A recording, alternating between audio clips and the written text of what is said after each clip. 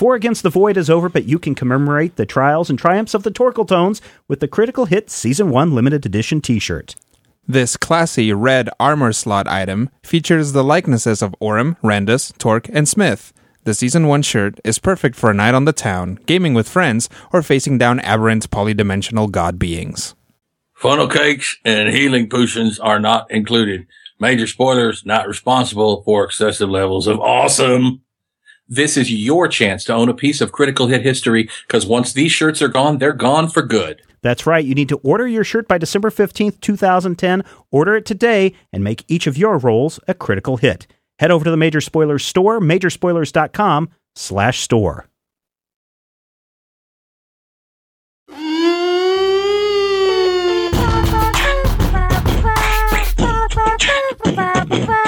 Major Spoilers theme song. The Major Spoilers podcast is on the air.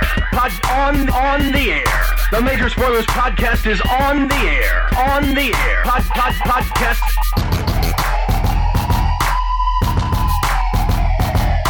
I'm Matthew. I'm Rodrigo. And I'm Steven. If you're listening to the Major Spoilers podcast.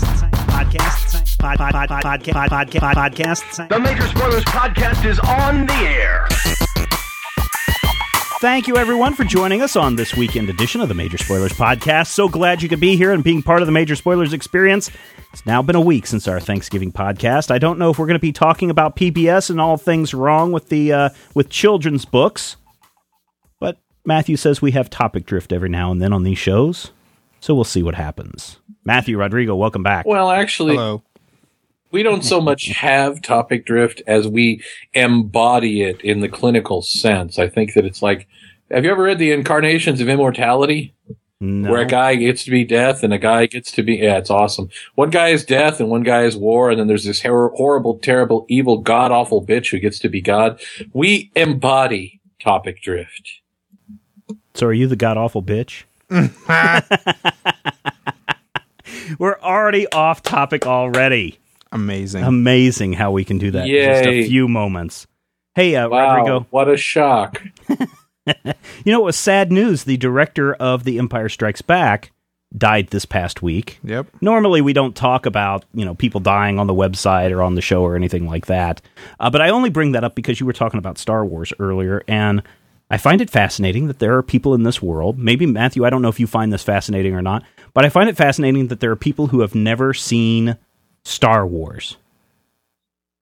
Correct. Matthew, is that weird to you?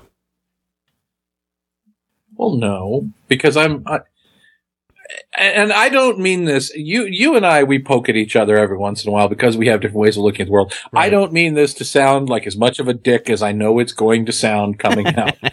So this is me genuinely apologizing for the way this is going to sound.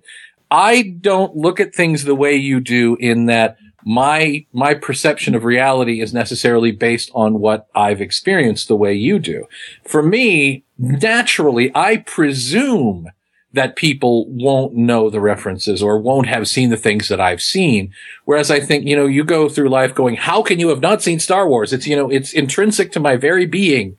How can you have not seen Indiana Jones? This is, and to me, the response is I'm used to explaining what I love. Because I love the black hole. Right. To people. When your favorite movie has a title that sounds like porn, you spend a lot of time explaining. There's a difference between the black hole and Star Wars. Yeah, and yes, really Star it's Wars that crack in your voice that makes the difference. I'm serious, Mrs. Johnson. I'll have to check with the manager. To see Star Wars. Mrs. Robinson, are you trying to take me to see Star Wars? But Rodrigo, tell me about this. There person. are people out there. Go ahead. It's been 40 years, Steve. There are people out there who've never seen, or worse, who have seen episode 1 and think that the story starts there. Well, it does start there. No, it doesn't. 1. No, that story is an afterthought. That story is designed as an afterthought to try. It's retconned fan fiction with an official touch. Right. Whoops, we lost Matthew there. This always happens. Matthew must have opened up a second webpage. We will try to reconnect with Matthew and listen to this ringy-dingy one. 1 ringy dingy, 2 ringy dingy. Matthew, what have I happened there? reached the party to whom I am speaking? Yes, you have. You hung up on me because you didn't agree with my thoughts about young Darth Ask Vader. Rodrigo. My hand was nowhere near the eject button. That's right. His hands weren't even on the desk. My hands were on the joystick. Yeah. We were talking about Star Wars. His hands Yes. were obviously busy. So, Rodrigo, please, tell me about this person who has never seen Star Wars. Right. And that's not the case anymore because we've sat down and watched some Star Wars. Well, how did this come up? Did you just say, did you make some crack about, but I want to go to Tashi Station and get power converters? Well, And the person said, huh, what? yes, probably because I'm always making jokes like that. Uh-huh. And often people don't get them. And again, kind of like Matthew, I'm used to that. Right. I mean, jokes that like sometimes I will say something weird and people will be like, what's that out of? And I'll be like, my head. But anyway, my girlfriend hadn't seen the prequels. She'd seen the original ones. Oh, so she's but- seen 3, 4, and 5. Right. Okay. But hadn't seen the, episodes 1 through 3. So we were going to sit down to watch episode 1. Mm-hmm. Her friend came over, and he had never seen any of them. And when we started watching episode 1, I didn't realize that he hadn't seen any of them. If I'd realized that, I might have had him watch them in real world chronological order. Oh, sure. As, Release order. Right, in release order. Because I figured that is the way to watch them, sort of. But it's created a very interesting situation. Yeah, because if you watch it, I will say most of us, a great many of us, probably a majority of people, know that Anakin Skywalker is Darth Vader. Right. Because, we've seen it, we've played it all out. What? This has got to be a huge surprise for your friend. It is. He knew nothing of Star Wars. Like, he said that he had a Star Wars, like, noise-making toy as a little kid. Kind of like press a button. It's like, Obi-Wan Kenobi. Darth Vader. Princess Leia. I'm gonna bitch you out, Stormtrooper. But, The Jedi says, Yeah. "Moo." yeah, exactly. No, it was The pretty much Sith that. says, Do it. So, and I thought, the Gungan says various offensive racial slurs. yep.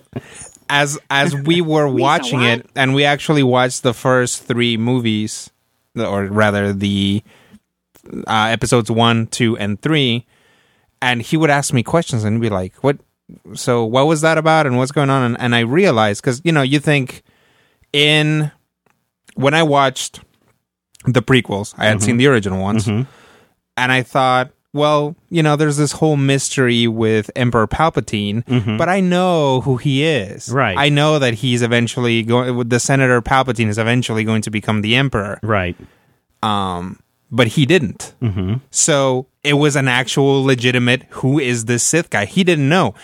Very close to the end, he was like, oh, is Palpatine working with Darth Sidious? And I was like, yes, he is. And, he got to experience that in a way that that no Star Wars fan has. He got to actually experience that turn. So, likewise, I was thinking about it, and I'm like, when we start watching the original trilogy, he's not going to be surprised at all by Yoda. Well, Yoda's this little Muppet, right. and you're like, oh, you're riding along with Luke, and he's like, get away, or like little tiny annoying Muppet, and then you're like, oh, this guy is a Jedi Master. He already knows that. Right. Well, and that also kind of ruins the Luke, I'm your father moment. It ruins Luke, I'm your father. It ruins your sister. Yeah, that's right. It does. All of that stuff is gone. But at the same time, if you're following in, really the reveal of Yoda part is probably not too upsetting because you're following Luke and he doesn't know anything about any of this. Right. He doesn't know anything about midichlorians or any of that stuff. Right. And so this is something new. Yes. But I can understand, and that's my big concern at the end of episode 3 was well, if you were going to watch these in order, you've ruined the surprise that Luke is the father, that Darth Vader is the father, and that Luke has a twin sister, Leia, because it happens at the end. Yep. And I'm wondering if they couldn't just trim that a little bit to just leave it at a very sad, depressed ending where she's in labor, he's lying bloody on the ground, and you just go to credits at the end of that episode. It doesn't. No, okay. Because everything would still be implied. People would because Skywalker, et cetera, et cetera. Right. Yeah, okay. Yeah, I think people would still realize that. So, how many of the movies has he seen? We've only seen the original trilogy. Or not the original trilogy. The episodes 1, 2, and 3. Mm-hmm. We were going to start watching the other ones, and then I started to get busy with work again, and then Thanksgiving hit, so we've taken a break, but hopefully here before I go on my Christmas vacation. Holiday Road. Yeah, to Wally World. We will get a chance to sit down and watch the original trilogy.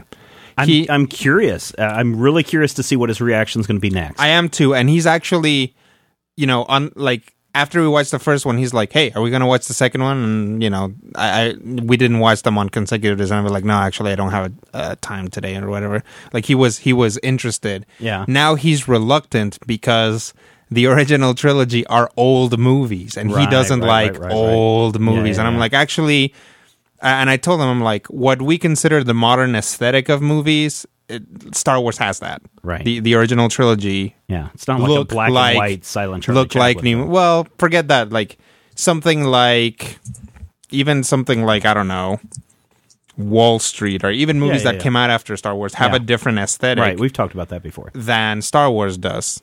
Movies today look a lot more like Star Wars than they do, I don't know.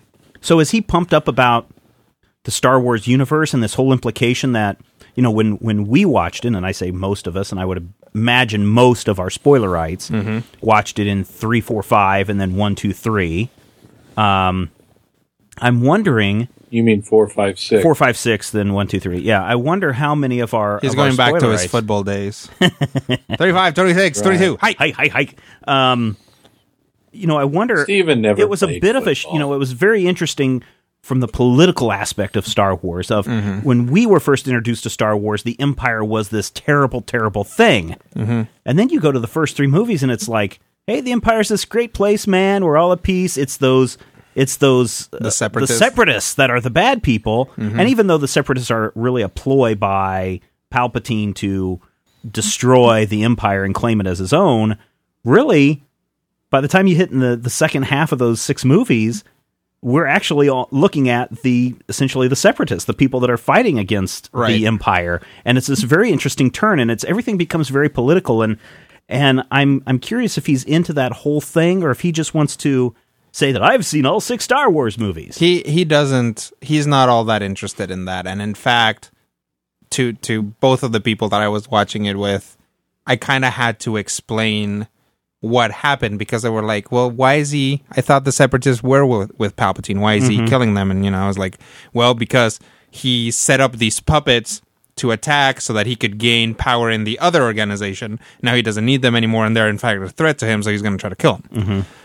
This is something that isn't clear. I mean, it's like, if you think about it from a geopolitical standpoint, it's clear.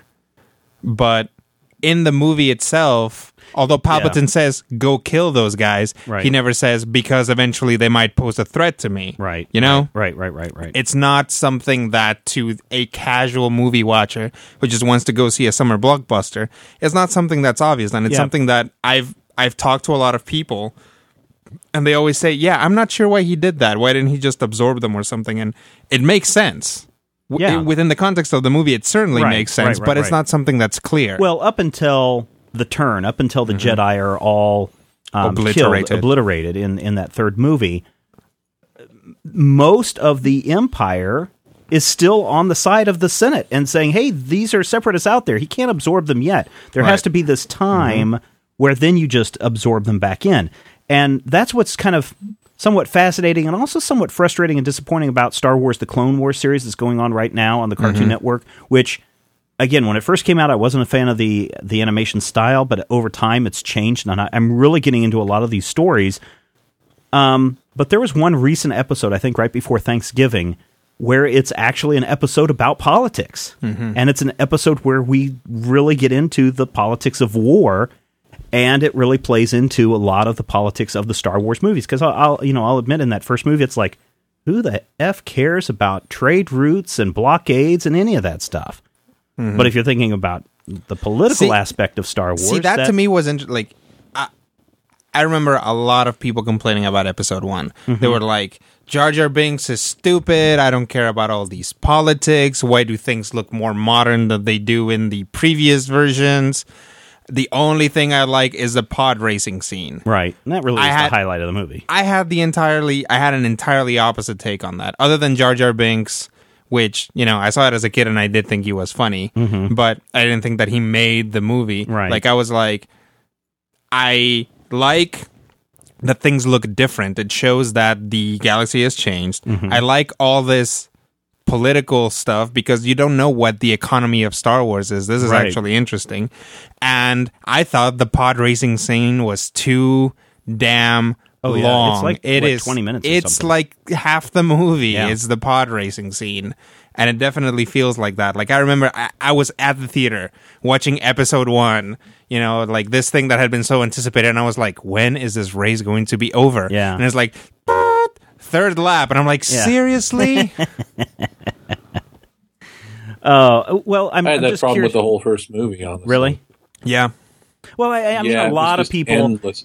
I think this is the problem, and I mean, I don't hate the first movie. I mean, I really don't hate the first three movies, the 1, 2, and 3 episodes. I don't either. I really don't hate them as much as everybody thinks that we should hate them, because, first of all, yes, the story is weak. Yes, it has the same pitfalls that Return of the Jedi have in it, as far as kidizing and merchandising the story, so that you can make a buck.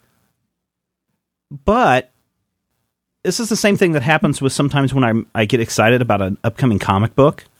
It's like, oh my gosh, this Morning Glories is going to be the best thing in the whole wide world. And we get ourselves hyper built up about a movie, whether it be Indiana Jones and the Crystal Skulls, or whether it be, a comic book or whatever it may be. And then we get to it and we go in with this super high expectation about, this is going to be the greatest Star Wars movie in the world, and George Lucas is going to rule my life. And then we sit and we watch that, and it doesn't live up to our imagined expectations. Right. And I think that's what disappoints people the most. Do that to yourself. See, I don't have that same sort of thought process. To me, it seems like, and again, we've noticed this before when we talk about what do you think is going to happen if Zac Efron is Superman? Hell, I don't know. It may be friggin' awesome. But this is something, and this whole thing spun out of a comment I made today. People at work are like, did you hear Kirshner died? I'm like, yeah, name something he did other than Return of the Jedi. And they're all like, oh, but it was, he didn't have to. It was, shut up. But when it comes to the original, well, I don't want to say the original. When it comes to Star Wars and Return of the Jedi and Empire Strikes Back, those to me, I don't know how to explain it to me, because those are not any more than the first trilogy entirely a George Lucas thing. No, they are huge movies that are made, with the input of a lot of people. And, Kirshner's direction does make Empire different than any other movie. So if we look at, say, for me, Episode 1, the slowest movie ever of all time, since probably the point where we saw 27 minutes of the Enterprise docking while Spock and Sulu and Uhura flew around watching it over the Earth. It's not that the movie is bad. It's that it's poorly plotted. And I think that in the first film, Star Wars especially, there were a lot of people who had input on what George Lucas was doing. And in the second film, there were fewer, because the first movie was a blockbuster. And by the third film, George was able to throw in the Teddy Bear's Picnic because he had control of virtually everything. So by the time we see Episode 1 is like the Silmarillion to me.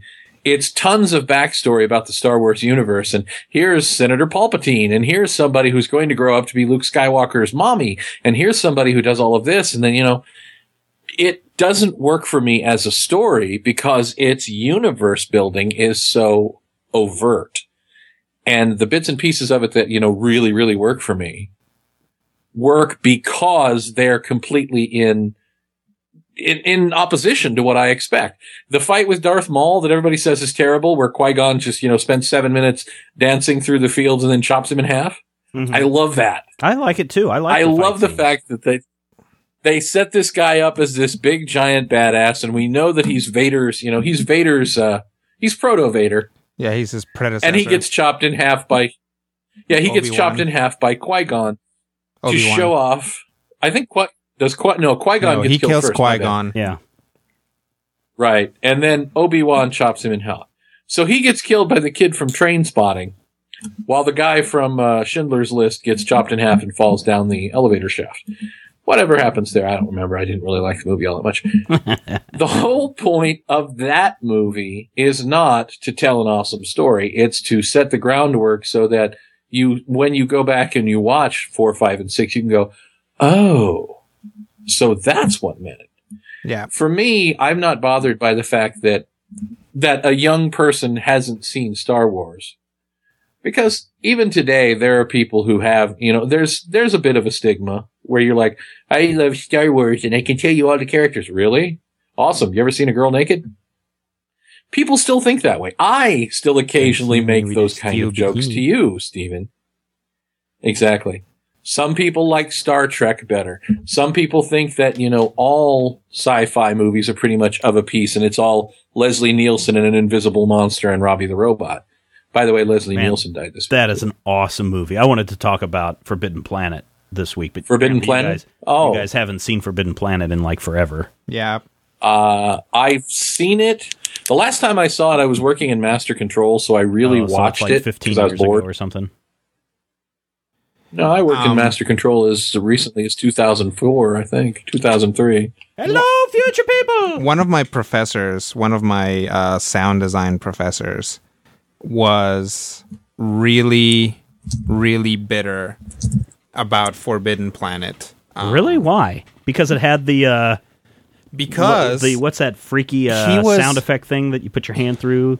And a theremin, the theremin. He was working in sound effects in movies when Forbidden Planet came out, and he told us, he's like, he was working on sci-fi stuff, but after Forbidden Planet came out, there was a way that spaceships sound. There was a way that laser sounds, which continues to this day. Right. Forbidden Planet, set the groundwork for a lot of that stuff. I think it was Forbidden Planet. Yeah, it was. Talking about. It's the first what we would consider modern sci-fi movie where we actually, even though there's some silliness of everybody's wearing essentially sailor uniforms, right? And you've got a big but robot. It works for Sailor Moon. It does. It really does. And the spaceship is the prototypical flying saucer. Yeah, and it's not the silly rocket ship kind of stuff that we see in movies before that. It's real science. I mean, not real science, but I mean science fiction of what we set today. Right. And yes, so I could see if he's creating pseudo-science, he's creating a new laser sound every week for the Saturday serial, and then all of a sudden everyone's like,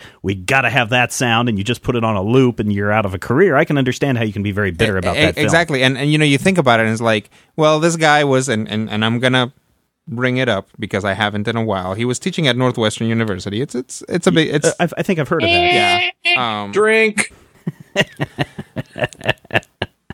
You got it down a lot. I really don't bring it up. Rodrigo's catchphrases are not as plentiful or as often heard as Stephen and mine, but you still have to drink. It's true. You have to drink more because of that. Yes, because you have to have a can of Four Loko ready for when I bring up. Have you ever had any of that? No. Well, Northwestern is a whole beer. When you say that's much. Right, it's a sip, or else you'd be hammered. And if Matthew, you say and I liked it, you drink half the beer. Have you drunk this Four Loko stuff? Four Loko? Yeah, it's this. I haven't had anything. It's like alcohol. It's like alcohol. Red Bull is essentially what it is. Mm-hmm. So anyway, going back to Northwestern. I'm sorry. City where they're trying to outlaw mixing alcohol.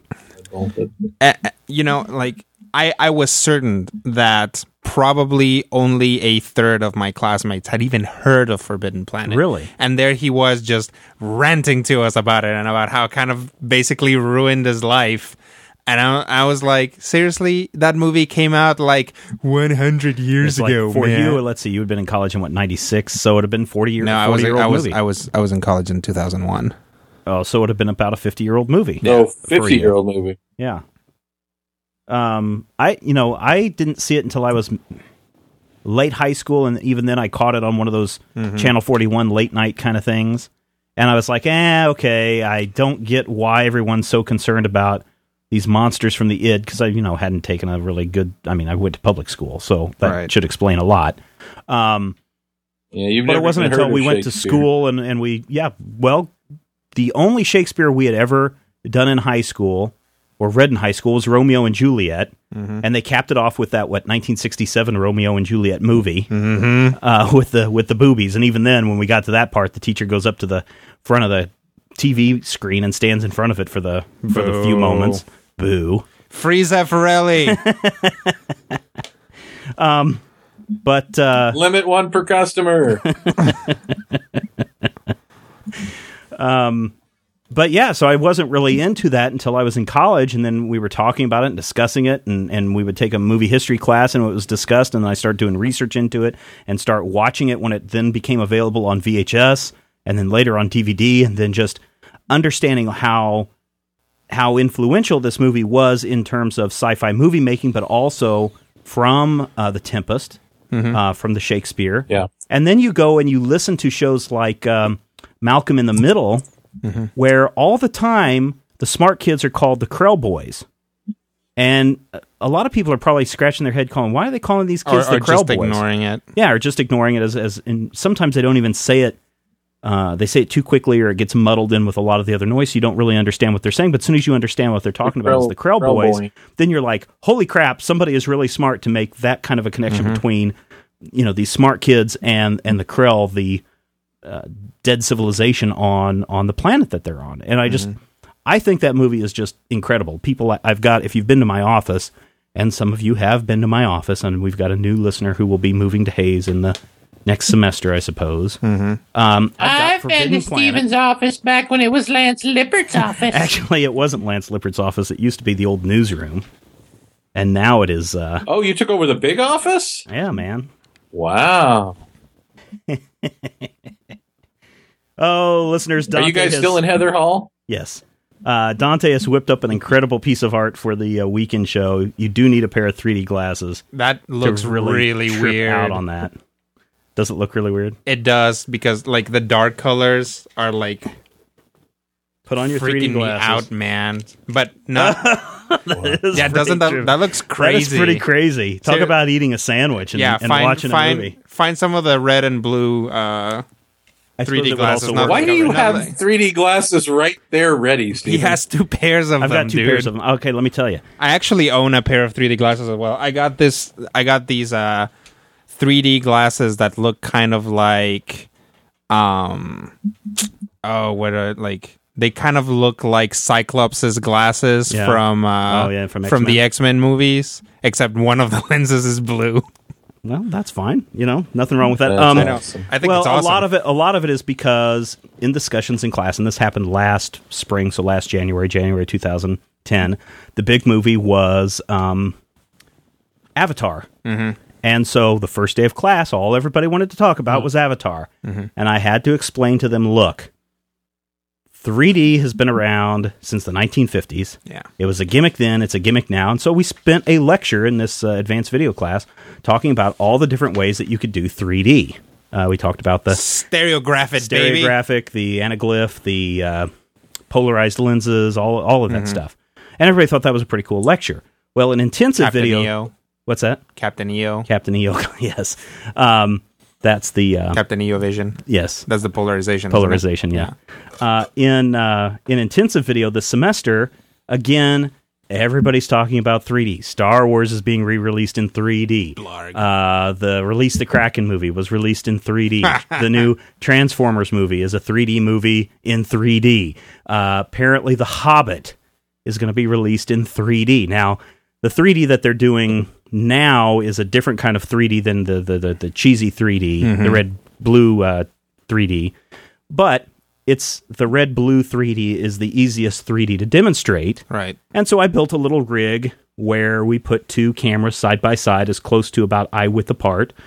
And we spent a day and a half going around campus shooting all this stuff in stereoscopic 3D. vision. Well, we had a left channel, we had a right channel.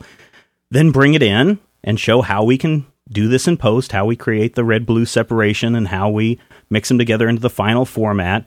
And then I was sitting there going, wait a minute, we have no way of knowing if this works. We've done everything up to the final concept, and so I had to go out and buy some 3D glasses so that we could test it out. Actually, you can find 3D glasses in a lot of comic book stores, novelty stores, even like general media stores like our Hastings here. They have 3D glasses around. Yeah, I went online and just bought I've got a bunch of paper ones for students to use because they're just like 10 cents a piece or something. But I bought some for me because I'm like, well, if I'm going to be doing a lot of this in class or sitting here, I want a pair that's going to last me a while. So the first pair I got, I didn't like the way they fit, but this is the kind that I like the most. Fits over your glasses. So, fits over my glasses. The Ray-Ban glasses. Yeah. So that's why I have two pairs, Matthew, the long answer. The Matthew answer. Speaking of Forbidden Planet. Yes, Forbidden Planet. You know what really strikes me about Forbidden Planet, even years later? Actually, there's a late night Channel 41 discussion that I want to have in a moment, but it's a digression. Okay. So I'm going to start scheduling those in advance. Okay. The Forbidden Planet poster. Do you have the poster? That's the one that I have. The one where it's Robbie the robot with the woman. That's why I said if you come to my office, it's framed right there, right inside the door. It's not Robbie. It is a beautiful poster, but if you actually look at that poster, they painted basically Robbie, and I don't know who painted it, but it's brilliant, as this monster, and they've added a big demon face out of the various things inside of his head. Well, yeah, and that's how it's kind of lit up. It's beautiful, though, and it's really fascinating to look at that and see the monster face with the big red teeth and, the monstrous eyes, because for me, Robbie has always been not quite as awesome as B9 from Lost in Space, but I watched Lost in Space pretty religiously when I was a kid. I liked it better than Star Wars because, I'm that asshole. But I know exactly what Robbie's dome looks like. He was in Lost in Space. He did like 4 episodes of The Twilight Zone. And I speak of Robbie as a person, which should tell you how big of a nerd I am. And I look at that poster and I'm like, that's brilliant. It's like they took this, this static face and they basically made it look like he has evil eyes and fangs and, big floaty bits. And none of this is anything like what you see in the film. Well, yes it's yes and no. I mean, it's kind of sensationalized and enhanced, but the mouth grid that's there, the all those bits are there. But you're right. It is over sensationalizing it, making you think that this is the evil robot. Fabulous. Because how do you depict this this creature from the id, something that you can't see on a movie poster, and have people buy into it? So you have to make this what turns out to be a very friendly robot into something that looks menacing and scary and amazing. Well, and that's even the reaction that the characters have to him when he kind of starts doing his thing, isn't it? True. Yeah. Oh, yeah. First they're like, what the? And he's like, come along, gentlemen. My master is waiting. Yep. And they get in, and we're introduced to a very hot Anne Francis for her age back then. Oh, God. She was boy, oh, boy. I don't know how old she was, but boy, oh, boy. I bet she got the men's She was blood hotter racing. than donut grease. It's got Leslie Nielsen and Anne Francis has that gorgeous little Barbie face, too. Yeah. She looks like the 50s version of Barbie. She's just absolutely beautiful. I will tell you this. It's a great movie for sci-fi. I think it's a great movie for sci-fi because, as Rodrigo says, it kind of set everything up for things to come. It really did. But it's sci-fi. It's even included in science fiction double feature, the opening song to the Rocky Horror Picture. Oh, yeah? Okay. It is... and that means that it's stuck in the pop culture as well. Yep. It is a Shakespeare adaptation. Mm-hmm. It's a thinking man's film wrapped up in a sci-fi Saturday morning popcorn flick. Which is what you want in your sci-fi, really. To a more or less extent, sure, yeah. Matthew, what was this? Sci-fi needs to be about something. What was this jibber jabber that you wanted to go on about? Jibber jabber. Ain't no getting on no plane. This is a complete and utter digression. Okay. So bear with me. I have recently, thanks to my friend Alex Grecian, who is name dropper, the writer formula. of Proof for Image Comics. I love his formula. Alex is a local at the shop, and he has been occasionally linking on his Facey Space Cracked.com. Mm-hmm. And I went to Cracked.com a few weeks ago, something that Alex had linked me, and it's like the 6 most horrifying places on the interwebs. And one of them is a YouTube channel called Ed Aram. And I'm looking at the guy, and I'm like, this guy looks familiar. Do you remember All Night Live with Uncle Ed Muscari? Yeah, I think we talked about him before, how he was like a child molester, turned out to be a child molester or something. Yeah, I did not realize that, because I don't listen to you, until I saw that on the website on crack.com. Apparently his YouTube channel, Uncle Ed, is now like 81 years old, and his YouTube channel is just kind of this stream of consciousness weird stuff. And I looked at this, and he's got, he's basically the same he's the same person he was 30 years ago. Yeah. And there's nothing inherently creepy about what he's doing, except if you look at it in context of, whatever he may have done to become a sex offender. But it was one of those rare moments where I actually look back and, I think, what the hell was my childhood about? Mm-hmm. Well, because to me, Uncle Ed is this beloved character. Right. And now he's this 80-year-old guy with Doc Brown hair talking about women way too young for him and how beautiful they were. And it's just, I want to go home.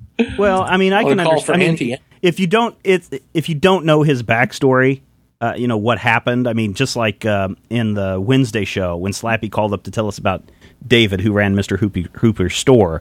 I mean, that's kind of a weird kind of thing, and yet after the incident where he attacked this woman and beat her with an iron bar, stay on your meds, we'll still let you be on Sesame Street. Yeah. So, I think a lot of people will remember those fond things, just like we remember certain fond things about Star Wars or Star Trek or, Forbidden Planet, and that's what will stick in our mind. So I don't, not knowing what Ed Aram's channel is all about and what he talks about on here, he could just still do his shtick from 1982, and I might be sitting there going, that's the great stuff. You know what, though? Even, from certain things you can come back from. Look at, and I've forgotten his real name, and I feel bad about just calling him Pee Wee Herman. Yeah. But, he got arrested. Paul Rubens. Mm-hmm. He got arrested for doing bad things in the theater. Now he's back to being Pee Wee Herman again, and it's like it never happened. Yeah, he is back to that role. And that means in a few years, Mel Gibson will be right back up there. He'll be the apple of our eye. Well, he's done it before. He's had scandals before and then come back, makes a hit movie, and sure. Look at Tom Cruise. Tom Cruise is trying hard to get back into the good graces of America, and the American people are like, you're kind of old. I like that Ryan Reynolds boy. Yep. He's so dreamy. When he goes crazy, it's going to be great, because then they won't be able to tell him apart from Dane Cook. Hey, somebody gave us a shout-out to one Dan Slott, the writer of the Amazing Spider-Man series going on right now from Marvel Comics. Dan Slott was doing a rant in which he says, how the F can the Flintstones celebrate Christmas if they lived before Christ? Seriously, it's called BC for a reason, Bedrock. And one of our Twitter followers said, hey, Dan Slott, the guys over at Major Spoilers, theorize it's actually a post-apocalyptic future. Matthew, if Dan Slott is indeed listening to this episode, and maybe we'll title this episode Dan Slott, this one's for you. Give us your theory on the Flintstones post-apocalyptic future. Well, first, I should point out this theory was primarily theorized by Otter Disaster, Bruce. Oh, okay. Bruce Cleo Otter. But Bruce and I actually honed this theory into something over the years, and basically it goes like this. Modern society exists. Right. So circa, 1960. Right. Horrible nuclear exchange takes place at some point. It could be, an alternate reality, Cuban Missile Crisis, whatever happens. The world is destroyed. Humans raise out of the rubble. Eventually, they start trying to rebuild technology. But of course, the world's been destroyed. So they are using rocks and animals and things to rebuild what they remember communally of the previous society. That's why there's no sense for Fred to push that heavy car with his feet, but people as a whole have a memory of driving in cars. It's the reason why the garbage disposal exists. It's the reason why they celebrate Christmas. It's the reason why he still goes bowling. All of dinosaurs, these things, Matthew, dinosaurs. Mutants. Those aren't dinosaurs. What are they? Those are the mutated remains of birds and cats and airplanes, and Lenny Bruce is not afraid. Eye of the hurricane, listen to yourself churn. World serves its own needs. Dummy serve your own needs. Speed it up a notch, speed it up.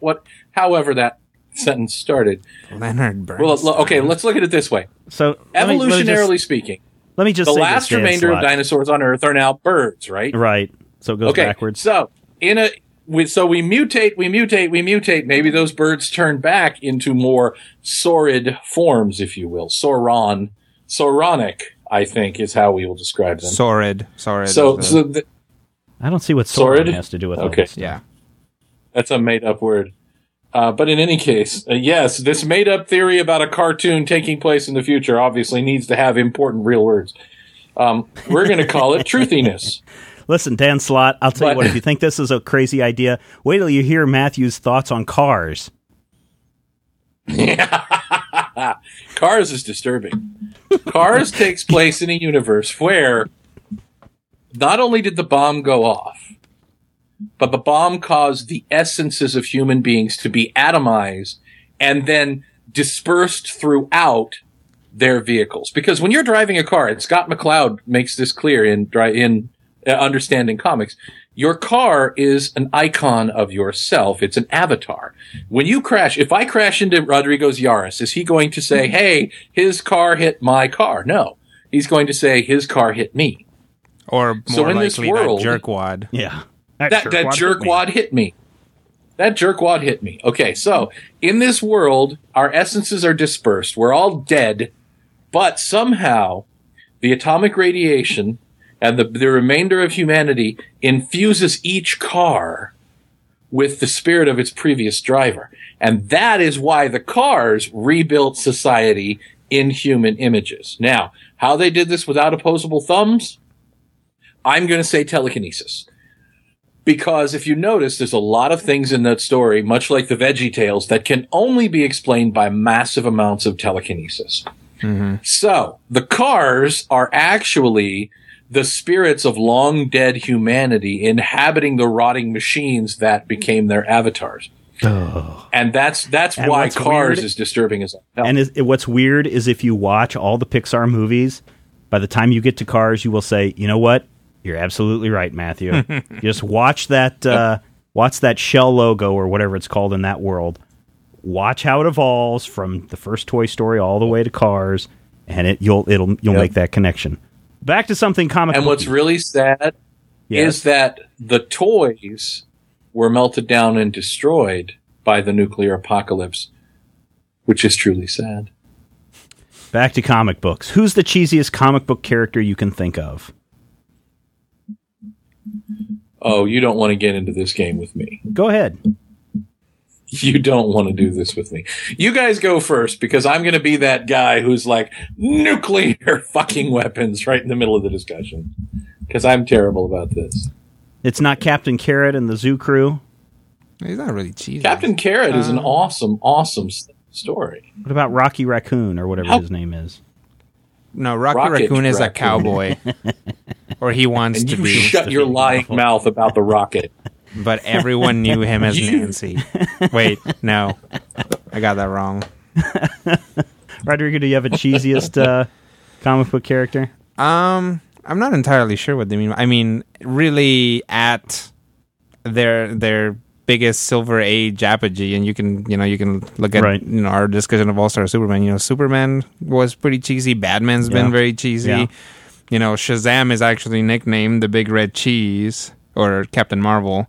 So, those guys, I always really hated Slapstick back when he was trying to horn in on Spider-Man's joking superhero thing. Mm-hmm. I don't know if he was actually cheesy, but he did incite me to rage when I started to come across his comics.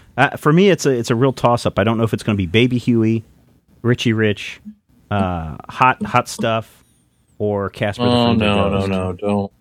No, that's not fair. The Harvey Comics books are intentionally designed for young children. It's not fair to categorize them and say that they're cheesy characters because they were designed for young children. Right. I mean, here's the problem that I have with this discussion. First of all, it's a great conversation starter, but comic books are inherently, by definition, cheesy. And if you say to me, let's talk about Wolverine. Let's talk about Wolverine for just a second. Wolverine is a guy in yellow spandex who was originally from Canada and was designed to be an irradiated Wolverine who came to life. Now, eventually, through retconning and gene splicing and all sorts of bullshittery, I am really cursing up this storm this show. I'm so sorry. I know, man. Tag. He's turned into this... He'll tag on there. I'm going to wait till some parent's driving down the highway at 75 miles per hour and Matthew says fucker shit or something. And then tries to explain it to his 3-year-old. Shit fuck! Fucking cock ass! Anyway. All right. Moving along. The nature of comic books is such that no matter how much you look at me and you argue that Wolverine is a badass, when you break it down, he's a guy with 3 Freudian sticks on either hand. So it's not fair to say that Hot Stuff is lame because Hot Stuff was aimed at little baby kids. There was a time when 2, 3, and 4-year-olds cut their teeth and learned to read on comic books. And that's okay. For me, a character, when you say, what's a cheesy character? I'm thinking about a character who is a bad plan. And I like to go back to the Golden Age. Do you remember Madame Fatal? I think we called her Madame Fatale. Madame Fatal was a man whose superhero identity was to dress up as an old woman in a red dress to frighten... because villains are a superstitious and cowardly lot, and they inherently fear Grandma. Mrs. Doubtfire powers. There's also, and this is the greatest superhero and name of all time, Chauncey Throttlebottom III. Right. The Vagabond. Chauncey Throttlebottom III dressed up as a bum, a hobo. But not just any hobo, super hobo. He was the Vagabond. Did he have hobo stick powers? No, he literally put on a hobo suit and a crushed hat and carried a stick and, just beat the crap out of villains for no reason at all. Why is this old man beating me up? I will say, Yo-Yoology, see what can of worms you've opened up by asking that question over at our Twitter feed. I much prefer this. I much prefer what... son of... I much prefer what Hector Bustnuts asks. He says, which would serve Major Spoilers better, donation-wise? $10 a month or 12 months, or a lump sum of $120? Well, if every one of our listeners and every one of the visitors to our website gave a recurring donation of $120, yes, that would allow us to do Major Spoilers full-time. Mm-hmm. And then some. We could hire some other people, too. So, yes, $120 from everybody. Make it happen. But he's asking which one would you prefer? To be honest, I would prefer, and it's something that I can't talk about, but I think if there was a recurring, and people set that up as recurring, either way would actually be fine if they did a recurring. But the problem with recurring payments, and especially with a recurring donation, well, there's actually some benefits too, and I'll tell you, everybody who's trying to make a buck on the website, listen up. Most people will forget if they do a recurring donation. Yep. So... Yep. There's that. 120 one time, don't have to mess with it. At the same time, you could offer a premium service of the Major Spoilers after show experience or the live experience or whatever you do, and you say, hey, this will be a recurring $10 a month service. You'll get these extra special things. You can cancel at any time. And instead of $120, you may only get $90. After 9 months, someone might say, come on. As awesome as Matthew is, I just can't. I don't know about this throttle bottom. I don't. Shut up, Crypto. You can dress like a hobo if you want to. I don't think that hobos are a good idea, Streaky. Yes, 100% of our time devoted to major spoilers would definitely be a good thing, but we can only do that. Can I take a moment? Funding. Go ahead, Matthew. Take a moment. Can I take a moment here and say to our beloved listeners, this is not about you, but God damn you, Yoyology. Who do you think? You know who Yoyology is? No, I don't. Yoyology is my college roommate. Is it? And for years now, he has been torturing me about comics because he reads normal stuff like, I don't know, Jan Michael Vincent. Who's that guy who wrote Stranger in a Strange Land? It is Carl. Hi, Carl. Yeah, there you go. He's the devil. Carl is the devil. Hi, Carl. What are your favorite non-superhero comics? Can I tell you a story? No. What are your What are your favorite non-superhero comics? Ooh, I like Lock and Key. I like Bone. I like Zorro and Lone Ranger. I think Owlie's cute. I'd like Sinfest. to have a turn. Go ahead. I don't think I've heard of that one. Oh, no, I didn't want to interrupt you. You're supposed to just jump in on because I don't get a turn. What is your favorite non-superhero I like Wit's End. Uh-huh. I like Tales of the Zombie. What is it? Absolutely True Tales or Swear to God, Absolutely True. I forget what the name of that series is. I like Saltwater Taffy. True Story, Swear to God. That's it. Yeah. Saltwater Taffy's excellent. Excellent. Good children's books. I like Cerebus. I like the Darwin Cook 2 Parker books that have come out. Mm-hmm. I like Green Hornet's House of Mystery. I don't like Coney Waves. I like Scott Pilgrim. Mm-hmm. I like American Vampire. That one's not bad. I'm still like, I don't know that I like what you're doing with vampires here, but it's actually pretty good. I was stuck in a house over Thanksgiving with a 7-year-old, a 5-year-old, a 3-year-old, and a 1-year-old. If I hadn't mentioned it before, but I think you did. This is Adriana asks if any of us caught the new Young Justice series on the Cartoon Network. I think it came out on the 26th Friday, day after Thanksgiving. Did you see it?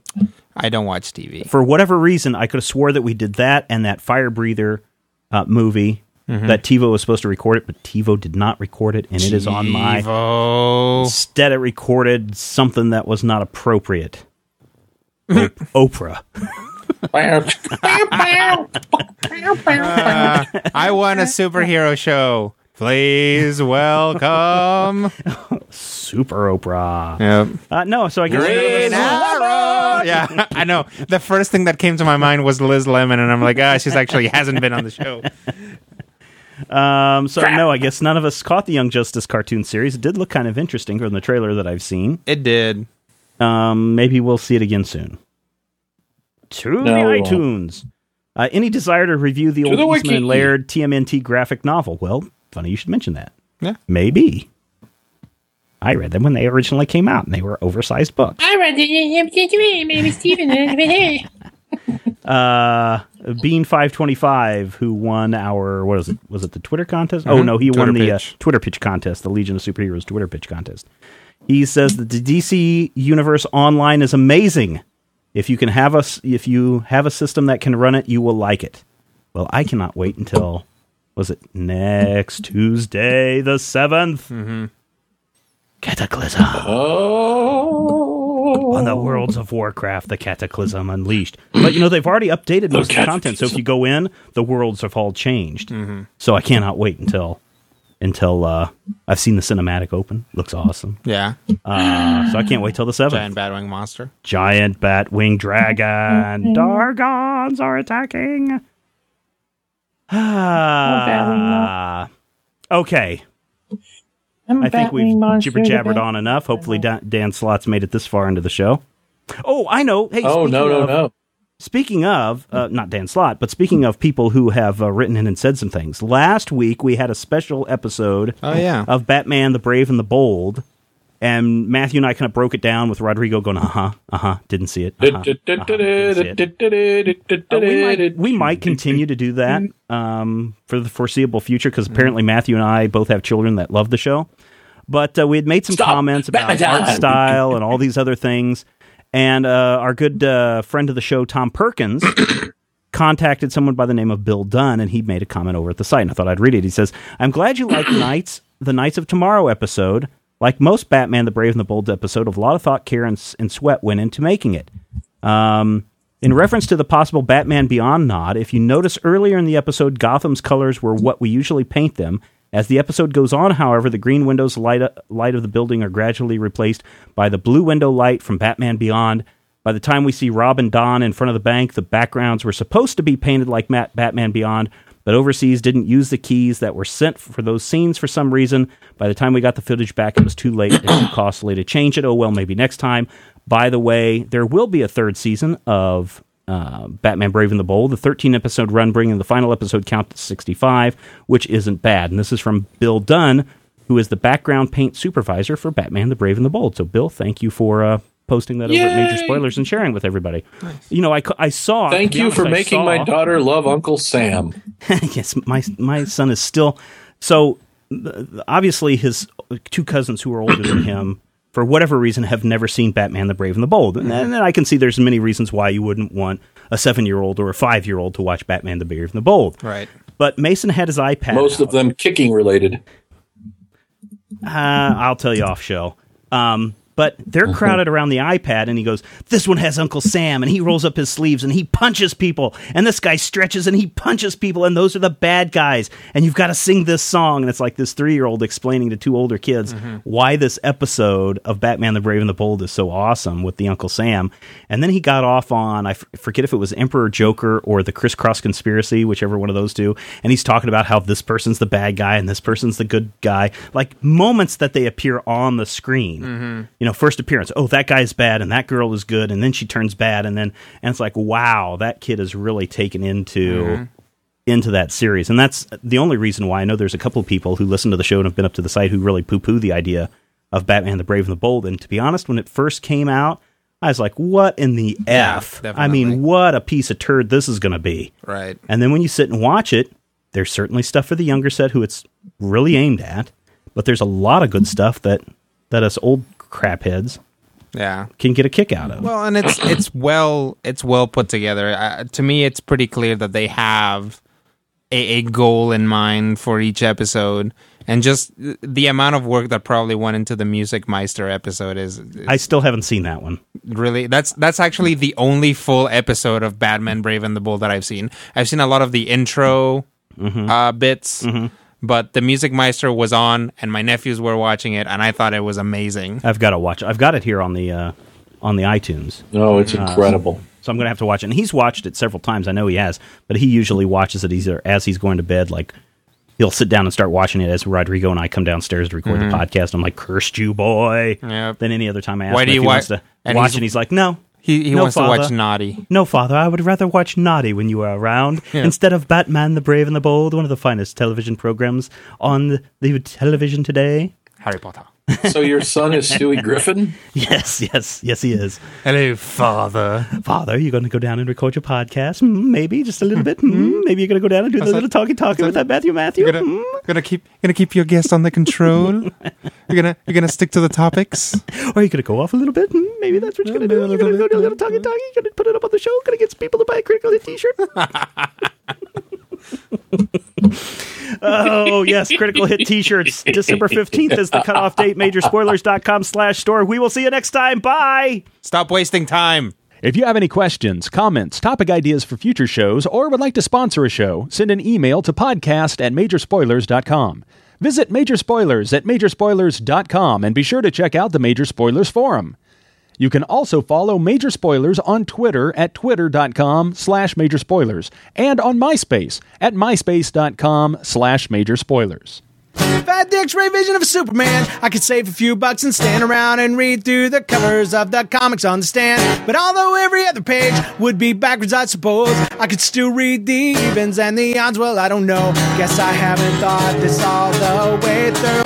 Plus, as soon as the comic book store guy knew to kick my butt out on the corner. What a major spoiler! What a major spoiler! Think about it, way. If I was hulking green or gray, I could just bust through that brick wall, take their comic books away. But then the little meat would deal with all the tanks and bombs and guns. Have you ever tried to read a series with all that going on? Guess I need to rethink this plan.